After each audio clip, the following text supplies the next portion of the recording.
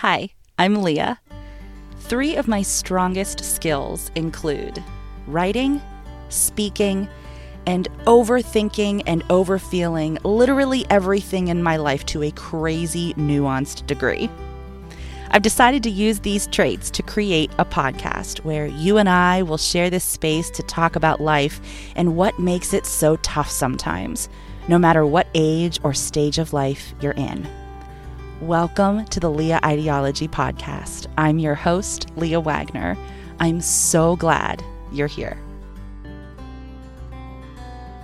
Hello. Welcome to the Leah Ideology Podcast. Oh my gosh, I am so glad that you are here. If you have been tuning into the past episodes or if you are a newcomer, I am just grateful that you are spending a little bit of time with me. This is a special episode, and I'm really glad that you are going to be along for the ride.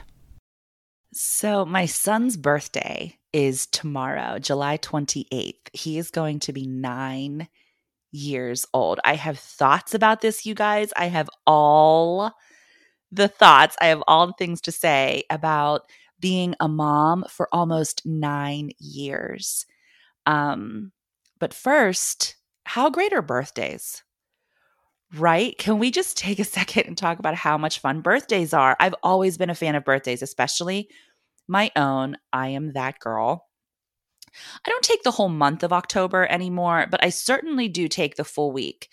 And I take it to be lazy. I take it to just lay around and do absolutely not a damn thing. But anyway, I can remember when my brother and I were kids. I can remember when my parents needed to talk to us about anything going on within the family structure, right? They would call it a family meeting. Did you have a family meeting growing up? I had family meetings growing up. There were legal pads. There were, everybody had a seat in the living room, and we all had to sit down and talk about this bulleted list that my parents had come up with about things that we had to talk about as a family.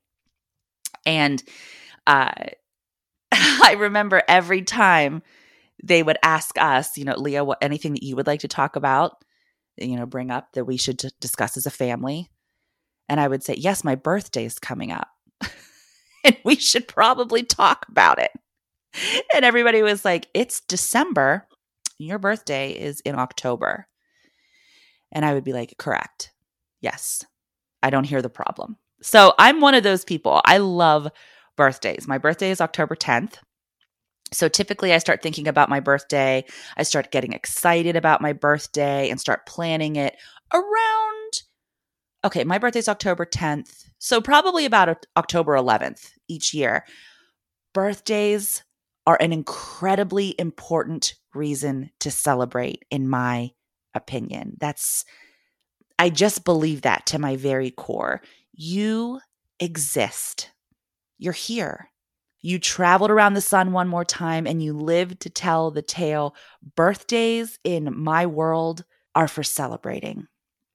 And when Isaac was born, his dad and I had that exact conversation. We really wanted to come up with a structure for how the 3 of us were going to handle gift-giving occasions, right? Birthdays, Christmas, how were we going to do that, right?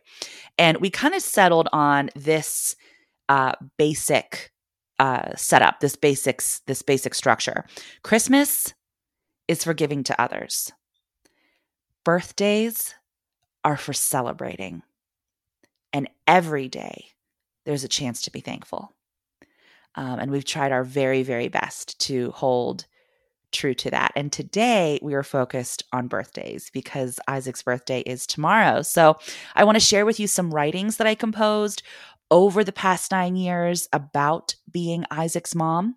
If you've been listening to the podcast for a while or following me on social media, you've heard me say before that Isaac being born was really what reintroduced me to my love of writing. And it was a way for me to connect with other people around me going through motherhood for the first time, to talk about how overwhelming and amazing and crazy and wild parenthood can really be. So I'm going into my 9th year of being a mom. So I thought that maybe today's episode, it would be a good time to go back through my Facebook posts, back through my blog posts, and find some fun writings that you might enjoy. So we're going to start there.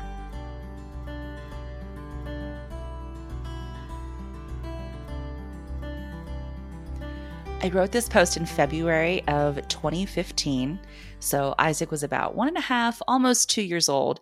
And I remember this very, very, very clearly. It was like it happened 4 seconds ago. It was a wild, wild situation that it's really, I think, when I realized I truly have no idea how humans work, especially the small ones, the children of the group. I have no idea how they work. This story is the banana incident, and here we go. Earlier this evening, I offered Isaac a banana. He smiled and got super excited, so I peeled it for him. But it didn't appear quite ripe, so I took a small bite, a nibble, if you will, just to make sure it wasn't too unripe. As Isaac watched me take a bite of the banana, it was like in his mind, time slowed down to a moment in a slow motion horror film. His eyes got huge, and he reached his hand out for the banana and yelled, "No!"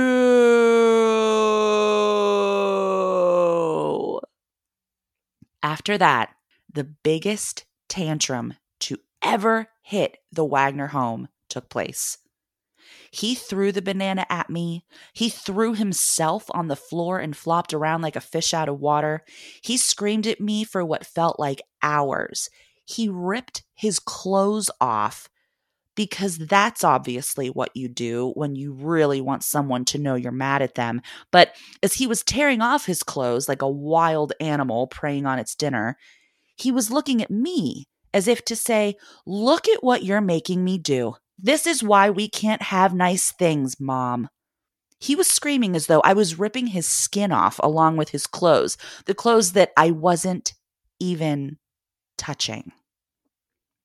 He finally calmed down after he saw a piece of lint on his toe and got distracted. I'll say it again so that has a chance to sink in. He finally calmed himself down after he saw a piece of lint on his own toe and got distracted. The rest of the evening was spent with me being terrified to move, and the very sound of his footsteps made me incredibly tense. I'm being held captive in my own home by a 25-pound naked human who absolutely, positively, under no circumstances, wants you to taste test his food.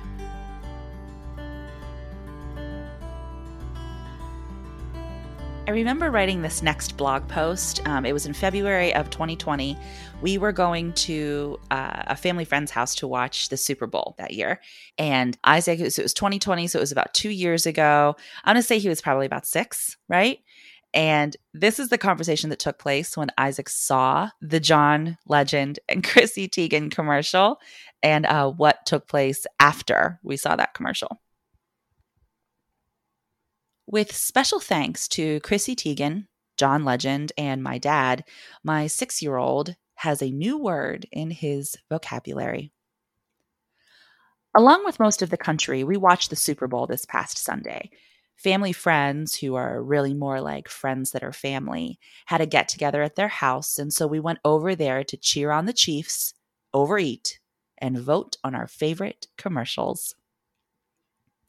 As we were sitting there munching on the smorgasbord of snacks, Isaac was building with Legos, and the game cut to a commercial break. After the Jason Momoa commercial, which was actually pretty funny, and the Shining commercial, which was very much less funny, Chrissy Teigen and John Legend were featured in a car commercial talking about old luxury and new luxury. At the end of the commercial, Mr. Legend is driving the new car in the driveway of a huge mansion, and Ms. Teigen is wanting to get in the car, but has to say the magic phrase first. Sexiest man alive. Did I find the commercial funny? Not really. But without that setup, this gem of a conversation wouldn't have taken place. Without looking up from his intense Lego building, Isaac said, "Did she just say sexiest man alive?" To which we all hesitantly responded, "Yes." So obviously, the next question from a curious 6-year-old mind is, what does sexiest mean? And the crowd fell silent. All of a sudden, my dad, the patriarch and authority figure of the family, confidently and boldly responded to Isaac, saying, happiest. Sexiest means happiest. Happiest? Isaac asked, half inquisitively and half feeding off the facial expressions of the rest of us in the room, giving the impression that maybe that answer wasn't quite right. And my dad curtly replied, yep, happiest. I had to hear my son say the word sexiest about 5 more times, and then, by the grace of God, the subject was changed. A couple of days ago, Isaac got his hair cut. It wasn't just any haircut, it was the first haircut where he could choose the kind of cut he wanted. He had a very specific style in mind, and he described it to the barber with as much detail as he could. She said she understood, and she took out the razor and went to town. I watched her work like I was watching Michelangelo carve marble or watching Da Vinci paint the Mona Lisa, not because I cared what his hair looked like, but because I knew that if his new cut didn't look exactly what he had pictured in his head, I would need to mentally prepare for the overly dramatic bag over the head tantrum that would surely take place. So, without blinking and sweating slightly, I watched Isaac's appointment unfold and prayed for its success. And a success it was. The reason that Isaac loves this haircut so much is because he can flip his hair from one side to the other.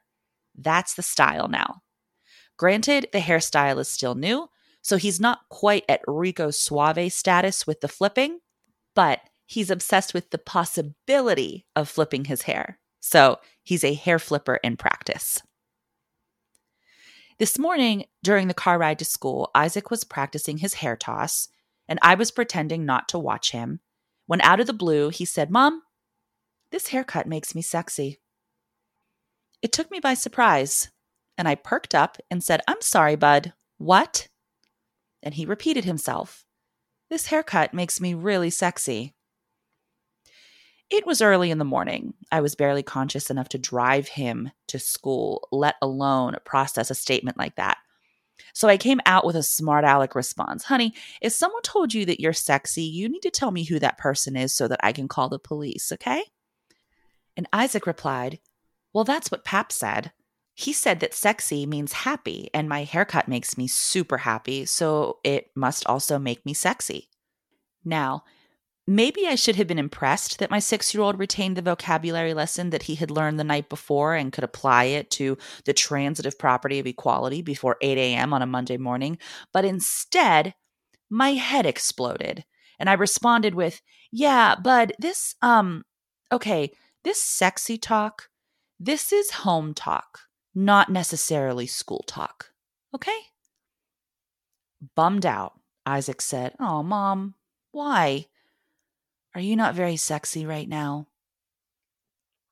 I looked down at my stained t-shirt. I ran my tongue across my unbrushed teeth and blew the random hairs that were falling out of my ponytail away from my face. Looked at myself in the rearview mirror and thought, "Leah, you are a badass woman who is sexy as hell, no matter how it's defined."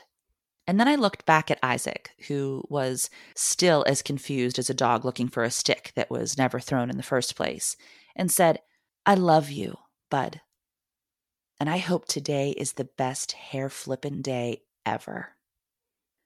To which he warily responded, "I don't feel like everyone is telling me the truth right now, but I'm going to let it go because my hair looks so good." Deal. We shook on it, we hugged it out, and Isaac got out of the car to go to school with a fresh new cut, and undoubtedly will be using his newly learned vocabulary word. You guys, that hair flipping kid is going to be 9 tomorrow. 9. I checked with the doctors. They said it's normal. They said that growing up in a chronological way, getting older each year and taller, he said that that was totally normal. So, uh, yeah, I feel like this age of going from third grade to fourth grade, turning from 8 to 9, seems very big. It seems like a huge, huge deal. His attitude and his independence are fierce, and his need to fit in with his peers absolutely terrifies me. And if I'm being very honest, I have no idea how to raise a child, period, let alone raise a child in today's day and age. It's overwhelming. It's intimidating. And I've been very honest in previous episodes, and I will continue to say again and again that I have no answers, no right answers anyway, on how parenthood should be. But I'm going into my 9th year of being Isaac's mom, and I can tell you what my most favorite thing is about being his mom. I get to learn and discover and celebrate who Isaac is. This picture is starting to form of someone who I'm really starting to like. I mean, I'm his mom. I love him deeply. I don't like him all the time. Oh my God, no. But in this past year, this 8th trip around the sun, it allowed me to see even more clearly the person that he is becoming. And you guys, I'm getting really excited. I know he's only turning 9 tomorrow, but the day isn't too far down the road where I turn him over to you, society, the world. And after getting to know Isaac this past year, after getting to know how he relates to laughter, not just seeing what he laughs at and seeing how his sense of humor is developing, but also getting to see that he uses laughter to bond with his friends. Getting to learn how he pays attention to the world, how he pays attention very deeply to facial expressions, and how he pays attention to the feelings and the energies in a room. Getting to know better what hurts his feelings, what his sensitivities are, and how he handles conflict and uncomfortableness. It's fascinating to me to see how he sees the world and getting to know the person who he is becoming. And here's the thing. Here's the kicker. Remember how important it is for me for you to know that I'm rooting for you. And remember in episode 2, how we talked about what I really, really, truly mean when I say that. If not, or even if you did, I challenge you to go back to episode number 2. You can fast forward it to minute 9, second 6. 9 minutes, 6 seconds. Start listening right there. And this time when you listen to it, think about it in regards to your kids. If we're rooting for each other, shouldn't that also apply to our kids? Of all the people in this entire freaking world, shouldn't we be rooting for our kids? But here's the thing. There is going to be a point, if it hasn't happened already, where Isaac is going to see the world differently than me. He is going to have a point of view that's different from mine based on the life experience that he has had. And this is where the rubber meets the road. This is where we put the I'm rooting for you battle cry into motion. This is the moment that other moments will be built upon. How we react when our kids process the world differently than us will determine the tone, the frequency, and the probability of our kids coming to talk to us about things in the future. Our kids seeing the world differently than us can be a blessing if we let it be. Growing up is so hard for kids and for the parents.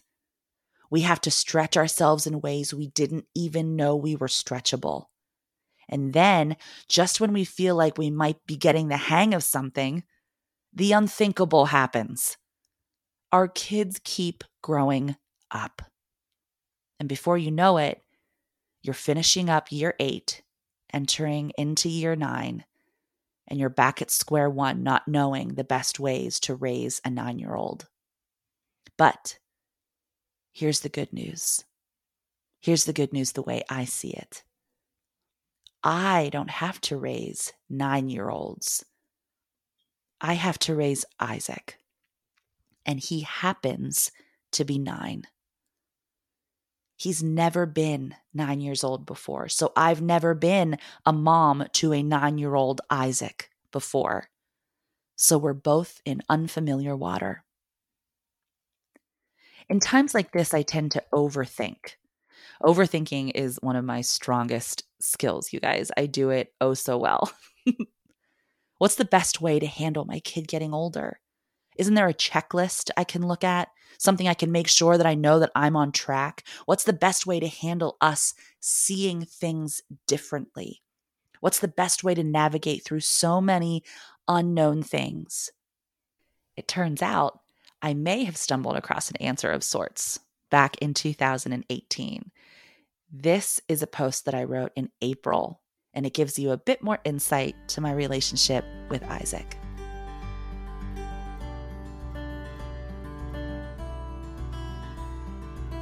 I wrote this blog post in April of 2018. I classify myself as a never wannabe mom. When I was growing up, playing house and holding babies were never things that I dreamed about. I actually can't think of anything specifically that I had a burning passion for, but I know parenthood and momming weren't even on the list, let alone hold up a top 10 spot. Fast forward to the year 2020, and I can attest to Mr. Lennon's claim that life is what happens when you're busy making other plans. My son will turn 7 years old this summer. Isaac, for the most part, is a pretty good kid. I know I'm biased, but I have to tell myself that because the 5-year warranty is up, so returns and give-backsies are null and void at this point. He enjoys karate, he lives off of mac and cheese and chocolate milk, and he has a face sweet enough to convince any normal civilian that maybe he doesn't actually have a feisty temper with a wild hot side of attitude. Isaac and I are learning that while we don't necessarily see eye to eye on certain things, like how loud an indoor voice should be, or how many days is too many days to wear the same pair of underwear, we do see eye to eye on things like air conditioning is one of the greatest inventions ever. Singing loudly in the car cures almost any bad day. And as far as activities go, cuddling isn't one of our most favorite things. Yeah, you read that correctly. Cuddling. The act of contorting your oddly shaped body, complete with limbs and hair and heavy breathing, against somebody else's oddly shaped body with their limbs and hair and heavy breathing. That is exactly the kind of activity to which Isaac and Leah say, and no thank you. We're all about the high fives. We'll give you a fist bump any day. We'll tousle your hair and give you an attaboy any day of the week. We love a secret handshake or even a wink. We've even been known to blow a kiss at each other a time or two. But cuddling? Even when Isaac is homesick from school, he'll say, "Mom, let's snuggle on the couch. You sit on that side, and I'll sit on this side." You may be wondering, Leah, if you guys don't cuddle, are you sure Isaac knows that you love him? To which I always respond, oh, friend, he knows. He absolutely knows. We have the most epic I love you battles known to parents and children. I'll explain. It all started a few years ago when we began an innocuous game of who can say I love you first in the morning. Isaac would burst into my room and yell, "Good morning, Mom, I love you." Or I would walk into his room and shout, "Isaac, time to get up, I love you." This escalated to saying it to each other throughout the day. It was almost like a safety call. We would be in different rooms of the house and I would hear, "Mom, I love you." And I would respond back, "I love you too, bud." The subtext of that conversation was, "Mom, where are you? Are you around?" And my response provided the comfort of, "Yep, bud, I'm here. No need to worry." We were saying I love yous back and forth so many times I lost count. It was easily over 100 times a day. Regardless of where we were or who we were around, this call response was a constant in our daily lives. This then escalated to the ever popular battle of I love you more. Every once in a while, we would even attach numerical figures to our claims. Hey, Mom, I love you 10 gazillion thousand times 2. Oh, man, bud. Well, I love you 10 gazillion 100 times 3. Darn it. This evening, the battle finally came to an end. The final gauntlet was thrown. Isaac claimed his victory, and I was left speechless. Mom, I love you so much I could cry. Isaac, I love you so much I would eat an earthworm.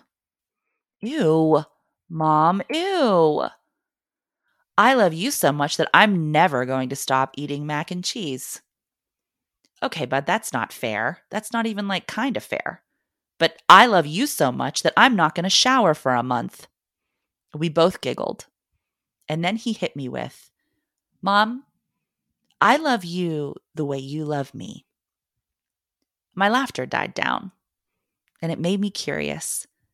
I didn't quite know what that meant, and I didn't know if we should celebrate the compliment or be scared of what he was going to say next.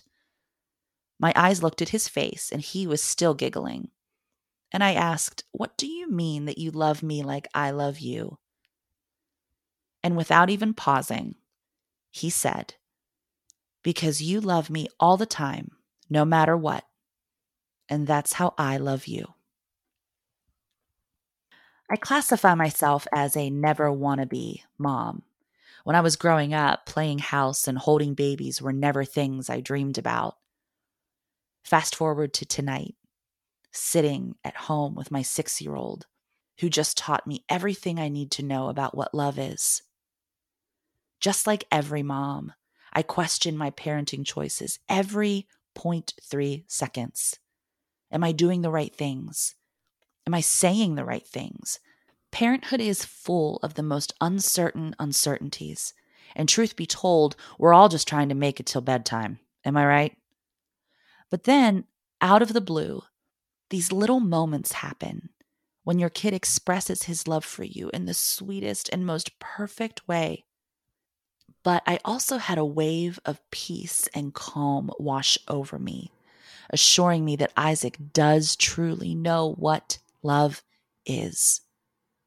So amidst the uncertainties and the indecisions and moments of self-doubt that parenthood brings me on a daily basis, it's little moments like this that let me know that I must be doing something right.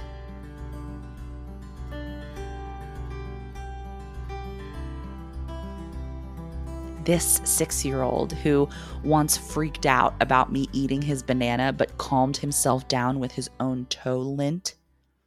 This kid who learned the word sexy from his pap and John Legend. This kid will be 9 years old tomorrow. And I have no idea what this 9th year will bring us. I have no idea what this year has in store for us. But at the core of it all, at the foundation, at the base, at the guts of it all, I feel like my only way to combat this wild world that my kid is growing up in, the only thing that I can do to help ensure that he's okay down the line, is to make sure that Isaac knows that I love him all the time, no matter what. No matter what the world throws at him, he has a safe place to land. He is safe here. He is loved all the time, no matter what. This is the energy he and I are bringing into our 9th year together. This is the vibe we are going to give each other when the world gets really, really scary. This is the wish that I would make for him if I was the one allowed to blow out the candles on top of the cake. Isaac, my dude, welcome to year number 9. Gosh, I have so so many wishes for you, and if I listed them here, we would be sitting here for hours. But I did write down several of my wishes, and as I read over them, I realized that at the core, there was one common thread, one common denominator, one thing that was very clearly the theme of all of my wishes for you. I absolutely love watching you become you. I love it. And because I love it so much, I don't want to do anything to mess it up. But I'm hypercritical of myself and have extremely low self-confidence when it comes to basically anything anymore. So if it feels like I'm freaking out about everything, just know you're absolutely right, 100%. I am. And I'm working on it. I promise.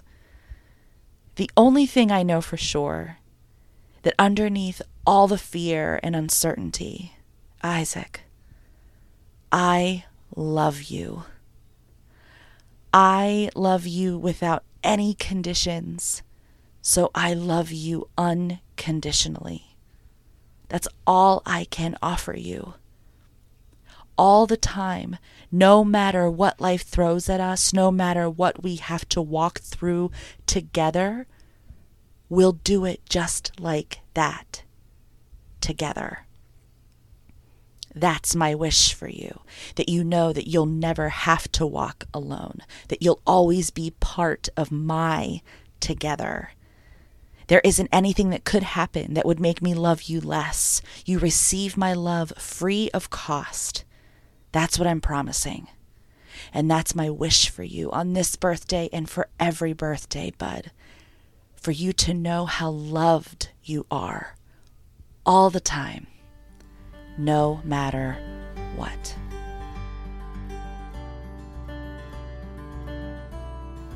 I am so grateful that you chose to tune into this week's episode. Thank you so, so much for being here. I hope that you found that it was time well spent, and I hope that wherever you are listening to the podcast, that you are sure to like and subscribe and follow and share, and whatever you can do to a podcast, I hope that you are doing it to ours. I love hearing from you, so don't forget to write to me or find me on social media. And until next week, when we drop a new episode on Wednesday, I hope that you know from now until then and forever and ever, friend, I am rooting for you. I'll see you next week.